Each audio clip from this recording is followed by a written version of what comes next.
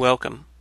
I'm Sebastian Mahfood, and you're listening to WCAT Radio, the on-air wing of En Route Books and Media, bringing you the dulcet sounds of Catholic wisdom. Welcome to Medieval Church History. I'm Teresa Holman, and with me is Father Michael Witt. Welcome, Father. Thank you, Teresa. It's good to have you here and to be talking about church history, and we've been talking about the Crusades. Right. We got into that the last several sessions. We were looking at the reform of the church, the way that the papacy and some really incredible reformers were able to separate the church away from feudalism, and how feudalism had held the church down. No sooner had they succeeded in doing that, and they got a call from the East, the Emperor Alexius, saying, "I'm in trouble, send me help." And then, of course, you have the Council of Clermont in southern France, when Urban II goes back home, basically. He was a Frenchman, goes back home, calls upon the nobles of Europe to come to the aid of Alexius, but more than that, to free the Holy Land so that pilgrimages could take place again. I remember that the Turks had been quite aggressive. They were recent converts to Islam, and they were quite aggressive at not allowing Christians to take those pilgrimages, which had been something that even for the most part the Fatimids, when they were in control of the Holy Land, had allowed much greater sense of tolerance of other peoples of the book. And so there you have then the call. And as we talked about last time around, the word got out. Itinerant preachers began preaching this crusade. It turned into a big Pall Mall of thousands of peasants heading under the rather strange leadership of Peter the Hermit and Walter the Penniless, or Walter the Saint Savant, the guy who doesn't know nothing. Nothing. And then, of course, the terrible disaster after they reach Constantinople. They're sent across the Bosporus Straits into certain death at the hands of the Turks. Right. Their intention was to take Nicaea, and of course that did not happen. Then what happens is that little by little Alexius begins receiving the professionals. Little by little, small troops of professional soldiers, of knights, are arriving from Europe, and they're coming basically in three waves, although they'll trickle in these waves. But the first one we might want to take a look at is Godfrey de Bouillon. Okay. And he gathers together. Remember that rather than immediately beginning this crusade, these guys gathered back in their castles and they planned out the logistics. Logistics are going to be so important to this crusade, which we'll talk a little bit about later on. But they had to pull together all the horses, all of the supplies, the extra whatever else they're going to need, the armor, the knights, the assistants, everybody. And then once they had themselves ready, then they began the move. And Godfrey de Bouillon marches across eastern France into Germany to the Rhine River, and then begins traveling up the Rhine River, which is going south, of course, into what is today the state of Baden-Württemberg, and then crossing over a small land portion to the Danube River, and then beginning that descent of the Danube all the way through what is today Germany and Austria, Hungary, Bulgaria, and then down to Constantinople itself. Godfrey de Bouillon is the, in my mind, the ultimate knight. And this guy, in order to do this crusade, actually sold an entire city. The city of Verdun was his, and he sold it in order to pay for his trip and the trip of the of his soldiers to be able to do this. Now that is an exceptional gift of himself to offer that for the Crusades. Yeah. And understanding that he and others clearly understood that they might very well never see their homeland again. Right. Not only that they might die, but this is not a trip that you're going to just turn around take Air France Yeah, back, exactly. They're back not home, just going to fly down there and conquer and turn around. Yeah. So, this was a trip of a lifetime, quite literally. Mm-hmm. Yeah, and so that's his people. And then along with that, in the south, there's another nobleman who rallies troops around him. He begins moving to the east also, and this is Raymond of Toulouse. So this is southern city in France, Toulouse. And instead of going up over the Alps in order to follow the same route that Godfrey de Bouillon took, instead what he does is Raymond marches along the Mediterranean into the Po River Valley.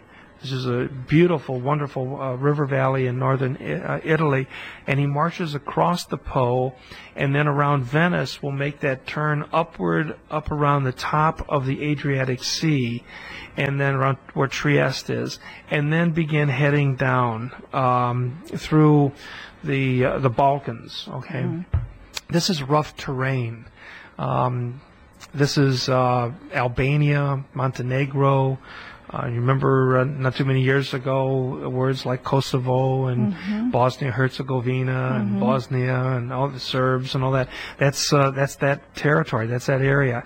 And the terrain is rough and the people are rough, and they're not real happy about having these foreign soldiers come marching through. And so there were pitched battles, even as they tried to make their way through this mountainous terrain. And anyway, there were a lot of deaths. Raymond did not make it to Constantinople unscathed, And part of the problem he had to deal with, and everyone's going to have to deal with later on, is just the huge amount of food and fodder that had to be brought with them, because you couldn't expect to buy it along the way. And keeping in mind that the average horse in the Middle Ages, I don't know what they eat now, but the average horse ate 24 pounds of grain a day, of fodder a day. A man, typically in the Middle Ages, a soldier, would eat about 2 pounds of bread a day. And then whatever vegetables, whatever herbs, whatever rabbits, or whatever he could catch on the side, that would supplement. But he could depend upon 2 pounds of bread a day. That's supplied him. And I didn't say anything about wine or beer. No. It's true. Yeah. Good luck if you could get it. And then keep in mind that the average pack horse would be able to carry enough bread to feed 150 men for one day. So about 300 pounds of bread could be put onto the back of a pack horse, who of course is in itself eating 24 pounds of food a day, and you get some idea of the logistical problem of just feeding this moving army. So that's two of the groups, one coming down the Rhine and Danube, another one going across the Po, and then fighting its way all the way down through the Balkans, down into Constantinople. Most of the others then went the genteel way. These were the Normans and the northern French and the knights from Flanders, and they made their way down, basically down the rivers of France. Many of the important rivers of France run north and south. God, I guess, designed it that way. The Rhone River is a really good one, and so they made their way down. When they got there, then they could take ships down to Italy, and then at the port of Apulia, they hired ships to take them to Constantinople. So they're flying first. Yeah, they had a cruise. That's right, a Mediterranean cruise. Those garments for the water. Yeah, really, it could be worse. All of this played into the hands of the Emperor Alexius, because as they arrived, he extorted from each one of these little groups an oath of loyalty to himself, a personal oath of loyalty. So the end result is that even before the crusade, the professional crusaders get underway, there's a conflict of interest at the very top. On the one hand, you've got the nobles who have traveled all this way already, and some of them have taken casualties just to get to the jumping off point, and they thought that they were going to liberate Jerusalem, Right. the Holy Land. That it was at least make it safe for pilgrims from Western Europe to travel there. Remember that there are 3 great pilgrimage sites in the Middle Ages that everyone would love to visit, at least one of them, sometime during their life. One was Compostela, right? And that's over in Spain. The other was Rome itself, and then the third was Jerusalem. And so that's what they thought. On the other hand, Alexis had the notion that they were going to be his private army, and they were going to liberate what is now present-day Turkey, Anatolia, to him and just hand it to him on a platter. So there's a lot of negotiation that goes back and forth, and Alexis has time on his side, he thought. Okay.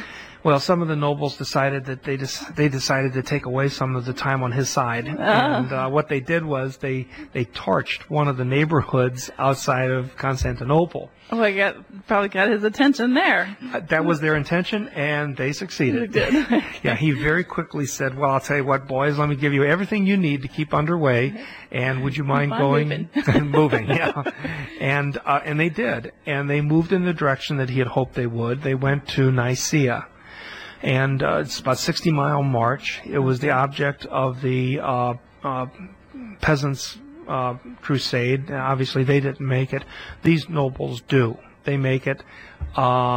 They laid siege to the city, and within a month, Nicaea capitulated and gave up. And so now they had Nicaea.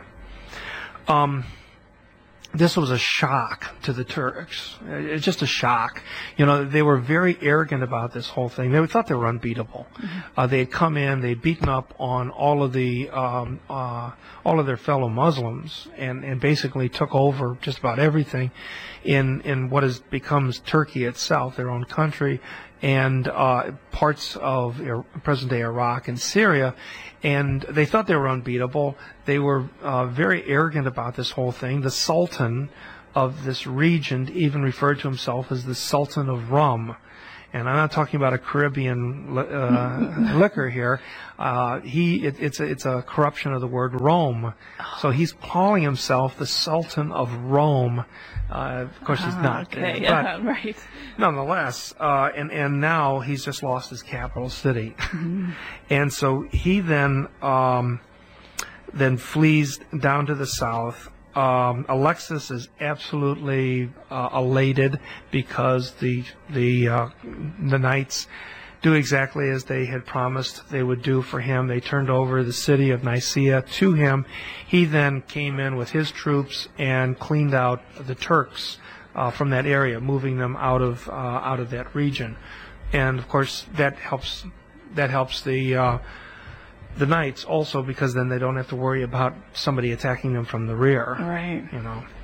Well, with the success of the siege of Nicaea, the Turks now formed together something of a new alliance coming back together. You've got the Sultan of Rum joining in with the Prince of Aleppo, the Prince of Antioch, the Prince of Damascus.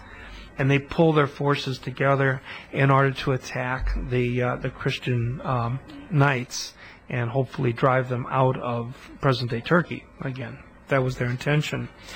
Now, the knights themselves did something that it would seem to be very questionable, just tactically, and that was that they split their forces in two.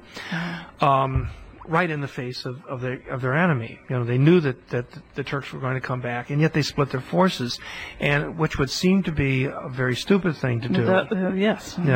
However, I think you have to go back to the logistics again and look at the amount of food that they needed, and the fact that the region itself is a pretty rugged area to begin with. It doesn't have a lot of food. It's gone through a whole generation of civil wars already, so the whole production of food is disrupted.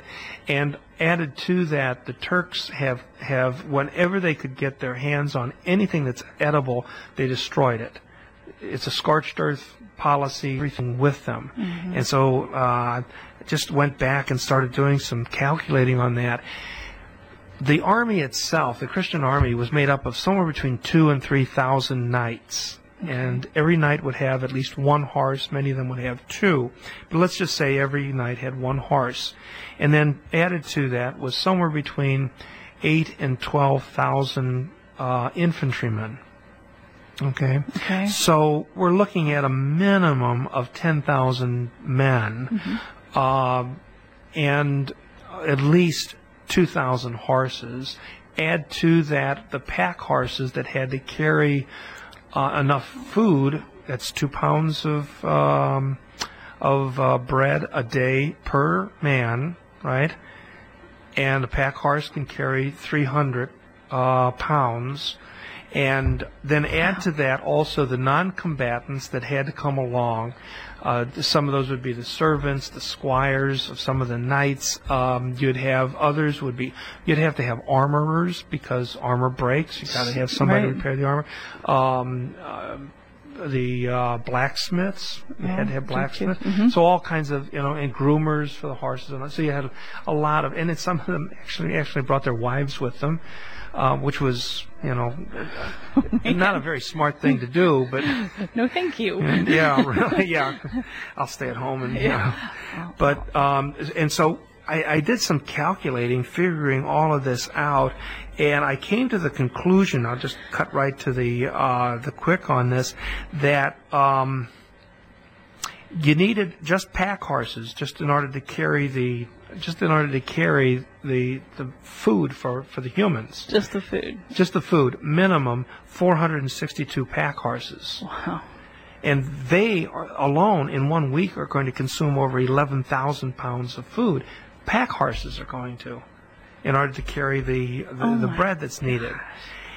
And so what I did was I added up all over a 1 week period. If you were to go on an expedition for 1 week with this army, you would need at least 350,000 pounds of feed for the horses.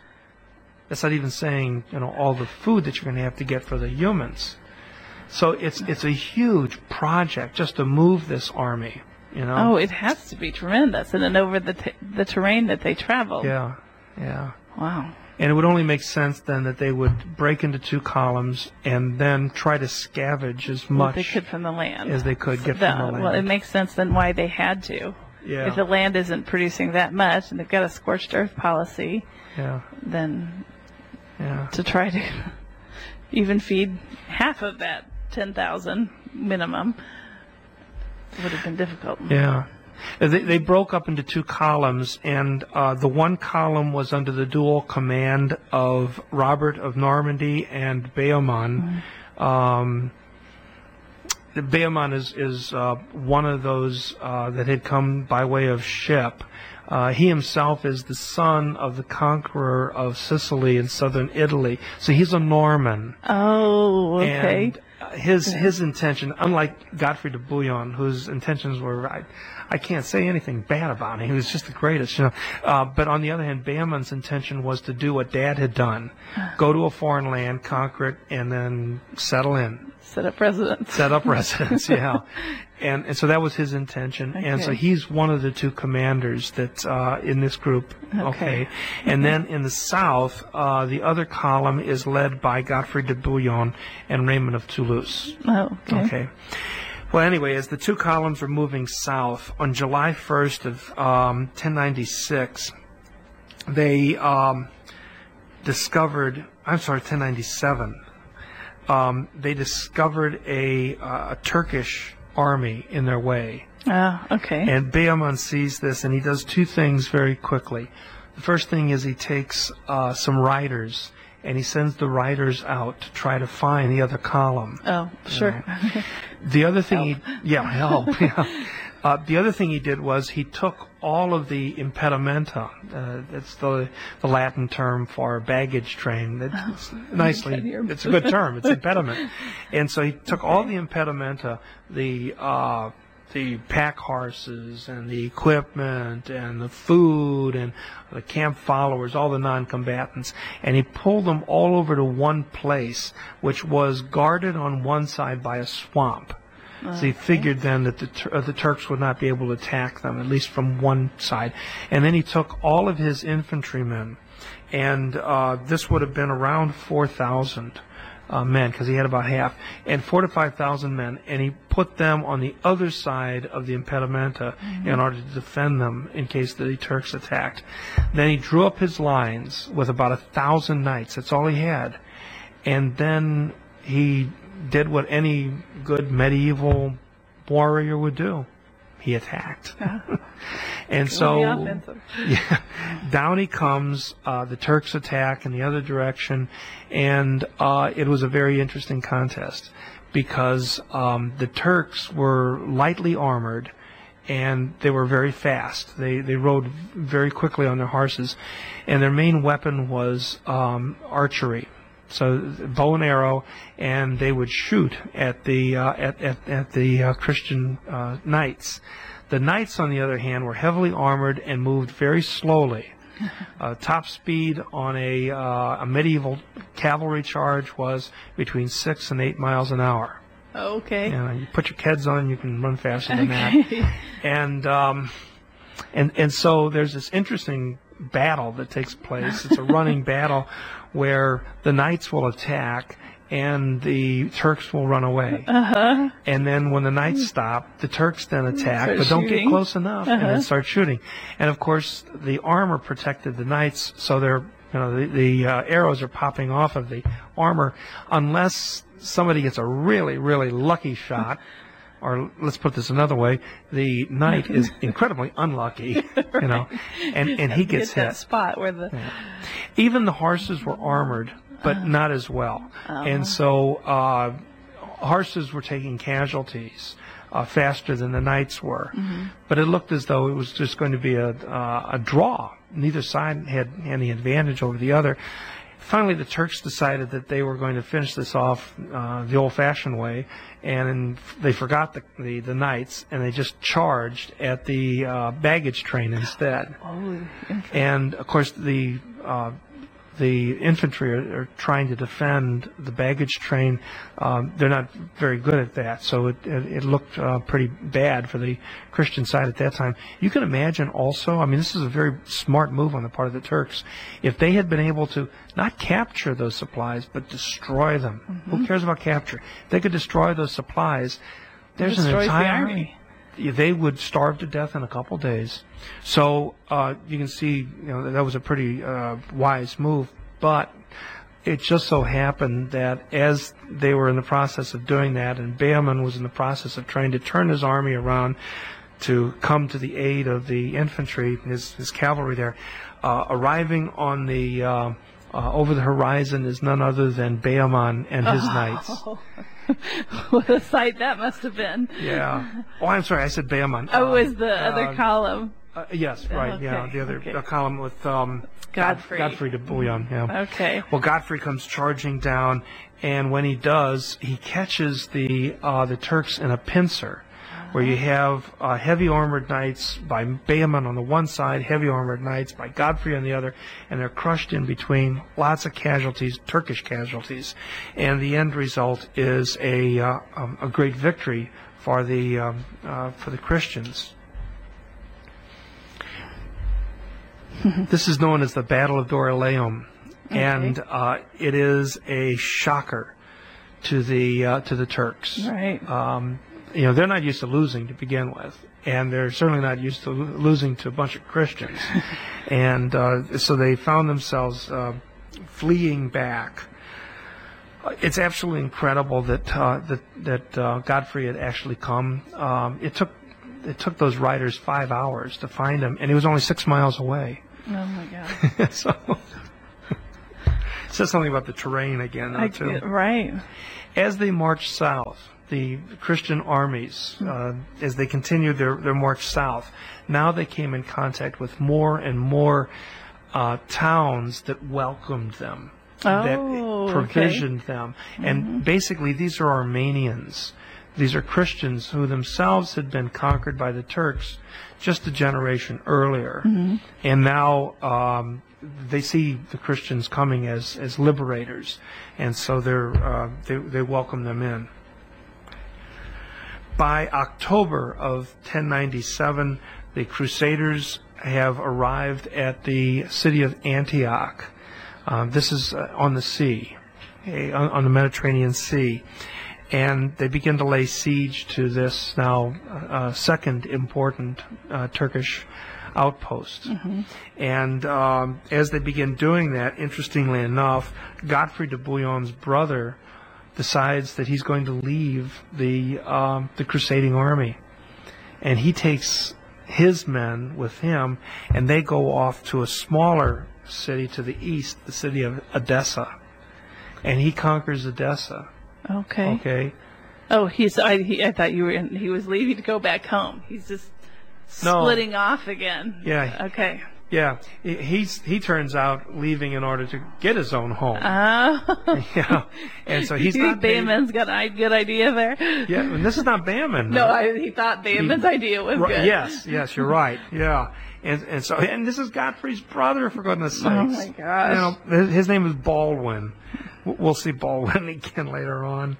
Anyway, he gets to Edessa. Edessa surrenders to him. He then forms a little kingdom of Edessa, and everyone, of course, looks around and goes, "What about your oath to Alexis? Didn't you say we were?" And he says, we'll deal with that later." Okay, and it is dealt with a little bit later. An English fleet happens to arrive around the same time. They succeed in conquering the port of Edessa, of Antioch, but the city itself hangs out. It still holds on behind its walls. Okay. And all throughout the winter, there is a siege that takes place. The Christians are sieging the Turks in Antioch. The Turks then siege the siegers on the outside, and ultimately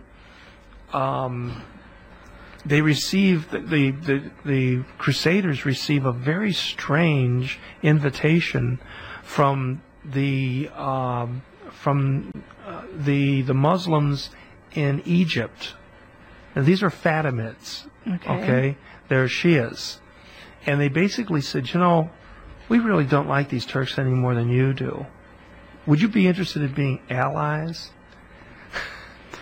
And there is this alliance that's built between Muslim Egyptians on the one hand and Western European Crusaders on the other, in order to take and conquer the city of Antioch. Well, interesting thing happens. Well, and this shows us a little bit of the shifting sands of this whole thing. We have this constant concept of this being some kind of a black and white war between Christians and Muslims, or Western Europeans and Middle Easterners, or Arabs, or Franks and Arabs and all that. This is not cowboys and Indians. This is much more complicated than that, and we'll find shifting alliances that take place. And there's one example of it. Yeah. Right at the moment of victory, at the moment in which it looks like Antioch is going to fall, one of the Christian knights panics and fled with his men toward the coast, going south and toward the coast.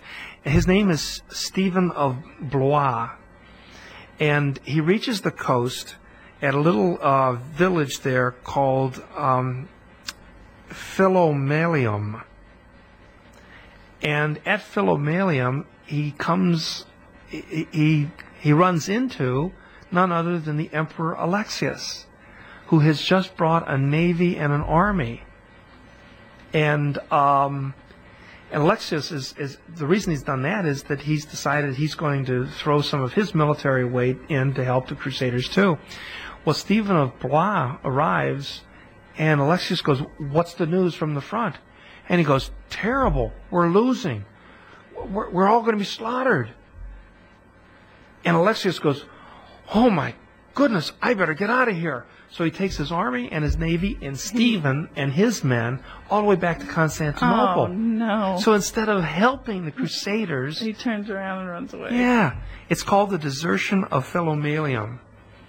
And when the Crusaders found out about this, they turned around to Baldwin and said, hey, buddy, you're right. You keep Edessa, and from now on, we're keeping whatever we get to. We're not trusting this guy anymore. And so Alexius is safe back up in Constantinople. And one after another, the Crusaders then say, the heck with this oath. You deserted us at Philomelium, and that's it. The first one to do that, besides Baldwin, who had done it before the event actually happened, first one after the event was Bohemond. He had been looking for any opportunity, and this was it. Well, sure enough, the siege is successful. Antioch falls. Raymond of Toulouse then takes his men and begins to move south, heading toward Jerusalem. That's his goal. That's what he wants to do. And a little garrison is left behind in Antioch. The Christians have disagreements amongst themselves. Bohemond eventually turns around and takes the men that Raymond had left behind as a garrison and kicked them out. He says, you go join your duke. And so he stayed then in Antioch. So now, in a sense, you've got two kingdoms, little kingdoms. One is in Edessa with Baldwin, the other one with Bohemond in Antioch. And so the Crusaders continue moving south. They're a little demoralized at this point. I would think so. They keep seeing people stopping and Alexius just left with an army and you're right. It's like wait a minute, this isn't going right. This isn't what we came for. The one good thing that happened in all of this was in Antioch itself. After Antioch had been taken, they went into what had been Christian churches and Christian, this is an ancient Christian site, of course, and they found something that had been hidden there for centuries. And what it was the tip of a lance, the tip of a Roman lance. And for centuries, Christians from at least the 3rd century or earlier had identified this particular weapon as being the weapon that pierced the side of Christ. It was considered to be the Holy Lance. And they then took that, and Raymond brought that as a relic with him down toward Jerusalem, and that rallied all of the troops to have that. The other thing I think that it's just a little aside is that lance is still with us today. Oh, wonderful! It's in the Hofburg Museum in Austria, and you can see it. It's on display.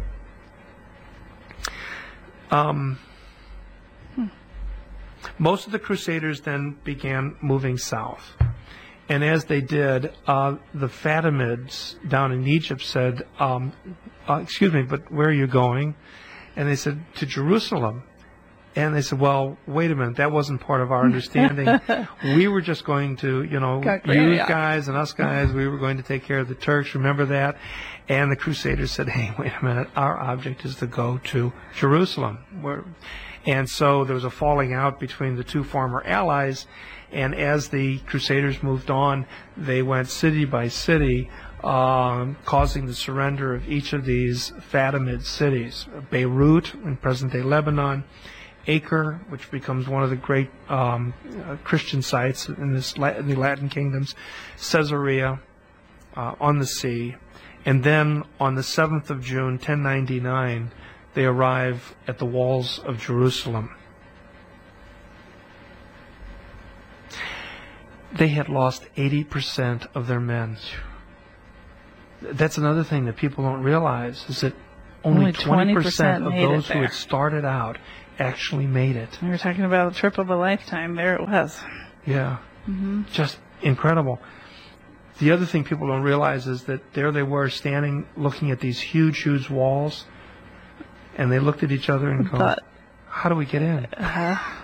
They had forgotten to bring any siege material. Oh, no. All they had was one ladder. Oh, my gosh. Oh, no. Well, as we were talking about what the horses were carrying, I'm thinking, well, what about they had to carry all the weapons and everything? They didn't. They forgot them. Yeah, oops. Yeah. Oh, my God. What can you say? This is not going to be an easy nut to crack. I mean, they had... Not the walls of Jerusalem. No, that's for sure. I mean, even after the Romans had destroyed it in 70 A.D., and then a half century later, they eventually did build it back up into a great city. And so there was no way to get in. And not only this, the Fatimids were not stupid. First thing they did was when they knew the Christians were coming, they took all the Christians that were living in Jerusalem, and they kicked them out.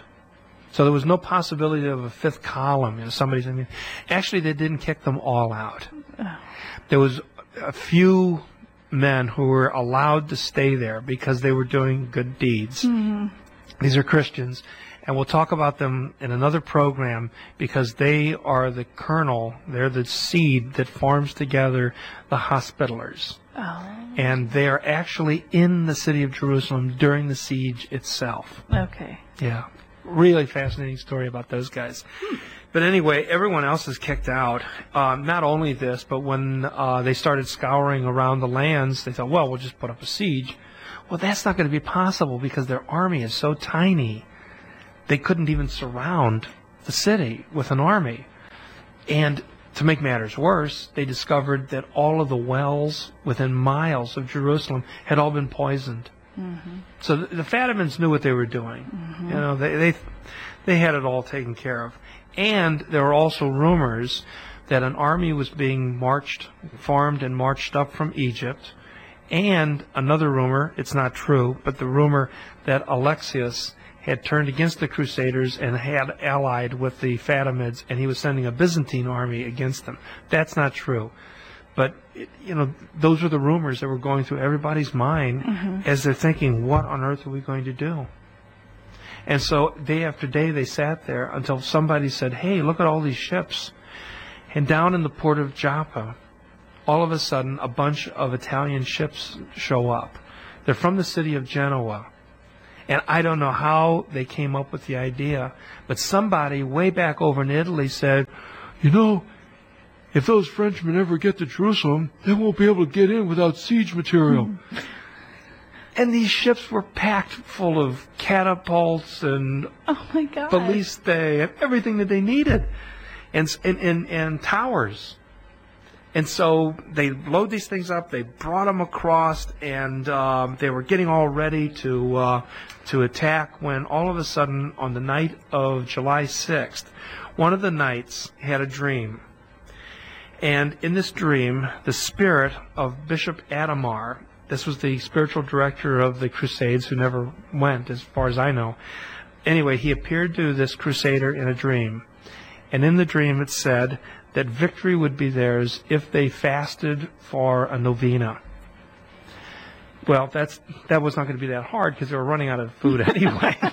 So that's what they did. They fasted, and then they, for 8 days, every day, they marched their little army all the way around the city of Jerusalem. It was sort of like a Jericho kind of thing. Yeah. And on the 14th of July, then Raymond of Toulouse sent a tower, one of the towers, up against the southern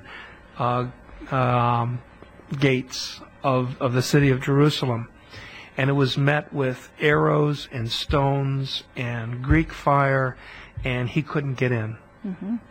And the next day, another tower had been erected, and on the north side, it was brought up against the north walls. This was with Godfrey de Bouillon in his tower, and that tower was successful. They were able to get over, some of the knights were able to get over the walls into Jerusalem itself.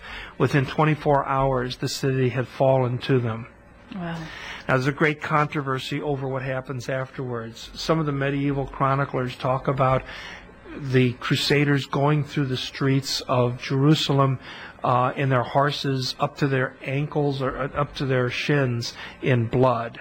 That so many people had been slaughtered, that the population of the city was clearly decimated. I mean, when you take the population before the siege and the population after the siege, and you subtract the two, there's a huge population loss as a result. And we have always concluded, and based on a lot of these medieval documents, always concluded that there was a horrible slaughter that took place. It was Christians killing Muslims and Jews in the city, and it's one of the blackest moments in Christian history. We've always assumed that, right? Mm-hmm. Okay.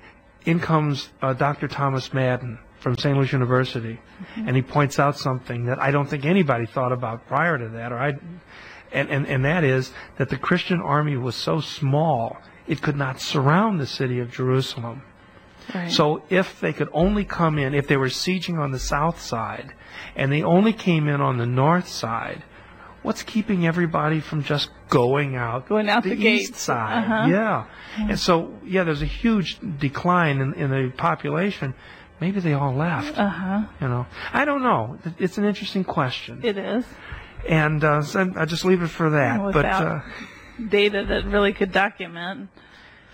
Yeah, there's no. It is a thought to consider. Yeah, that's right. Because there's no there are no cemeteries. There's no mass graves. We don't find around 1099 a mass grave with tens of thousands of bodies in it. That's never been excavated. So we can take that for what it is and just leave it there. But I would place that as one of the black legends that's been touted about the Crusades that I think we really might want to rethink. Yeah, mm-hmm. That's right. Anyway, the Crusaders themselves, rather than running through the streets killing everybody, what they did do was they all went to the Church of the Holy Sepulchre. Okay. And there they prayed and probably sang a Te Deum, mm-hmm. Thanking God for this great opportunity that they had had. And as I say later on, we'll talk a little bit more about the Hospitallers and what they were doing in all of this too. Okay. And anyway, after this all takes place, in the day or two after, the noblemen get together and they said, "Look, Godfrey de Bouillon, you are just the greatest thing, we elect you as King of Jerusalem."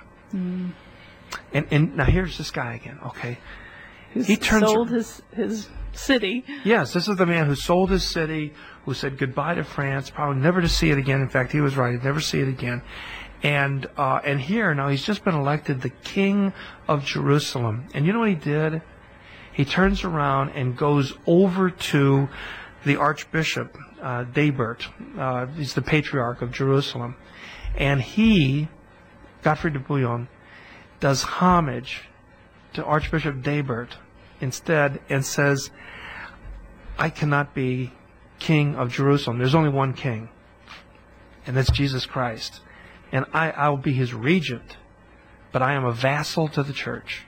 What a guy. Ah, beautiful. Yeah, I wish more like that. Right. Anyway, one of the rumors turned out to be true. There was a Fatimid army on its way. Wow. And Godfrey very quickly turned around, gathered together the Christian forces, marched them south, and then at the Battle of Ascalon, defeated the Fatimids and sent them back into Egypt. With this, the Crusaders settled into peace, occupation. Basically, they divided the Holy Lands into their conquests into 4 kingdoms. Okay. And that's going to be Jerusalem. And as I say, Godfrey accepted the title as regent, but not as king. 1 year later, he'll be dead. And his brother will be elected, Baldwin, remember, from Edessa. Oh, uh-huh. He looks at Edessa, he looks at Jerusalem, he likes Jerusalem better, and he comes down. Better. And he did not pay homage to the archbishop there. He becomes king of Jerusalem. Okay. That's one kingdom. Another one is Tripoli. Another one is Antioch. And then the other is Edessa itself. This is a Latin kingdom that runs in the Middle East 600 miles long. but in some spots is no more than 10 miles wide. No more than 10 miles wide. Wow. You know, and the only thing that keeps it alive is a constant supply coming in from Italian city-states. Yeah. Thank goodness those ships were there. Yes. Yeah. Huh. Well, in the meantime, I should say something about Bohemond. And he's in Antioch, right? Mm-hmm. Okay, you'd think he'd be happy, you know, but he's not. He is so upset. This is a guy who is obsessed. He is so upset with the very thought of Alexius that he's decided he's going to punish him. Okay. And what he does is he returns to Italy. Bohemond leaves his conquered, you know, he that was his objective. Mm-hmm. But instead he goes back to Italy, to Sicily, to southern Italy, raises an army, and then invades the Byzantine Empire. Oh, no. Yeah. Oh, no. He's going to punish Alexius for the desertion at Philomelium. They met in Albania, the two armies, in the Battle of Durazzo, and his army is defeated. Bohemond's army is defeated. He's captured. He is humiliated by Alexius, and he's made to take certain oaths, and then he's freed. And when he goes back to Italy, he dies a broken man in 1111 A.D. One of the oaths that he had made was concerning the city of Antioch. He had promised to turn Antioch over to Alexius. Now, there was no way he could deliver on that anyway. He had already given Antioch to his nephew, Tancred, and Tancred was not going to honor an oath that was taken under duress, certainly not by a dead uncle. Mm-hmm.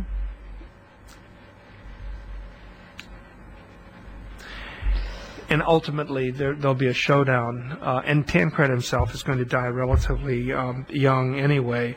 But the bottom line on all of this is that when you look at these kingdoms, it's very tenuous at best. Never do you have more than 2,000 armed knights in the entire Holy Land. Never more than 2,000. At the best, there were 140,000 Christian settlers. And most of them are non-combatants. They're no good in a fight. And as we go throughout the remainder of this generation, as the generation of the conquerors, the 1099ers, as they live and grow old and marry or have their wives brought in, their families brought in, and their children are brought up, as you go into that next generation, the first generation of the Latin Middle Easterners, you have a very interesting meshing that takes place. And Tancred is one of the first that does this. For instance, rather than wearing typical European garb, which is really, really hot, from the Middle East, he immediately turns over and begins wearing turbans, the long white robes of the Arabs, the jalabiya. They discover that the Arabs had something that they didn't have, perfume. Could make them smell a little better, and in the Middle East that was not a bad idea. Mm-hmm. They got to eating olives and liking it, except in the southern European areas. You didn't have much by way of, you had Italy, southern France, and Spain, but outside of that, northern Europeans did not have olives, and they really kind of liked it. They also began eating white bread. Rather than the European the heavy brown breads that nowadays we consider to be artisan breads. Right. Back then they were, no, give me that squishy stuff there, that's pre-cut and all that.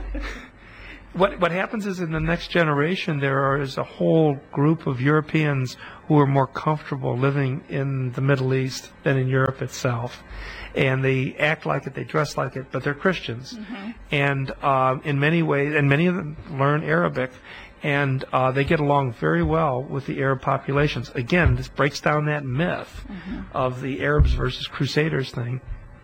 They get along very well with the Arabs, with the Muslims, and probably the one thing that there's some animosity over is Christian women. And that's because Christian women were known to walk around without wearing veils.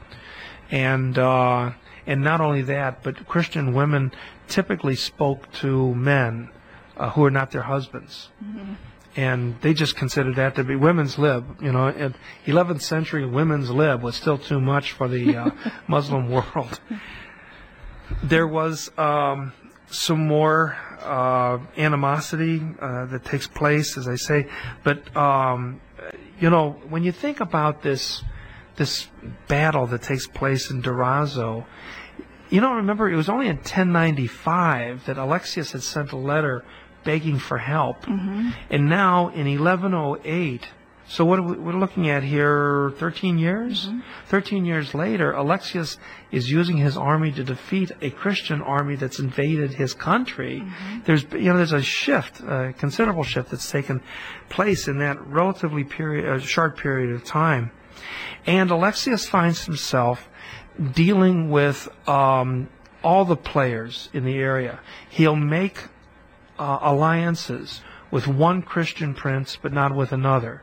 He'll make alliances with a sultan against other Christian princes. So the whole dynamic of what started out with the First Crusade is very, very different by the time it comes to an end. And on all of this, everything on all of this is based on the survival is based on constant supplies via Italian city-states. That's just going to become part and parcel of the reality of this First Crusade. There are a couple, just kind of to sum up, there are some other military campaigns, some more extensions, but ultimately what happens is that when you get into that next generation, there is going to be a Muslim general who is going to rise up and is going to challenge this situation, this temporary situation of Christian hegemony in the Middle East. His name is, he's an emir, so he's a Turkish military commander, and his name is Ahmed al-Din Zinji. And Zinji is going to attack the city of Edessa in 1144. So this is 45 years after Jerusalem has fallen. So this is that next generation. Okay. He attacks Edessa even as the Count of Edessa, his name was Jocelyn II, had taken his entire army out to do campaigning someplace else. And so Edessa falls very easy on Christmas Eve of 1044. Zinji then separates out the residents, and all of the Muslim residents and all of the Syrian Christian residents he allows to go back into the city. All of the Latin Christian residents he slaughtered. 2 years later, Zinji himself is assassinated by a Muslim. But this fall of Edessa, now one of the four major kingdoms of the Latin kingdoms, that fall then causes a shockwave all throughout Christian Europe. All of Christian Europe had been rooting for these crusaders. Everyone was pleased with the developments that had taken place. Everyone thought that it was going to be permanent. And now within less than 45 years, one of those cities has been destroyed, and the Christian residents, the European descended Christian residents, are all slaughtered. And now people begin talking about the possibility of a second crusade. So that's what we'll take up next time around, is the crusades that follow after this first crusade. All right. Wow. Thank you, Father. Okay. So we close with a prayer. Okay. Glory be to the Father, to the Son, and to the Holy Spirit, as it was in the beginning, is now, and ever shall be, world without end. Amen. May Almighty God bless you in the name of the Father, and of the Son, and of the Holy Spirit. Amen. Thank you, Father. Okay. We hope you enjoyed the program and will join us back for another show on WCAT Radio. This is Sebastian Mahfood. Good day.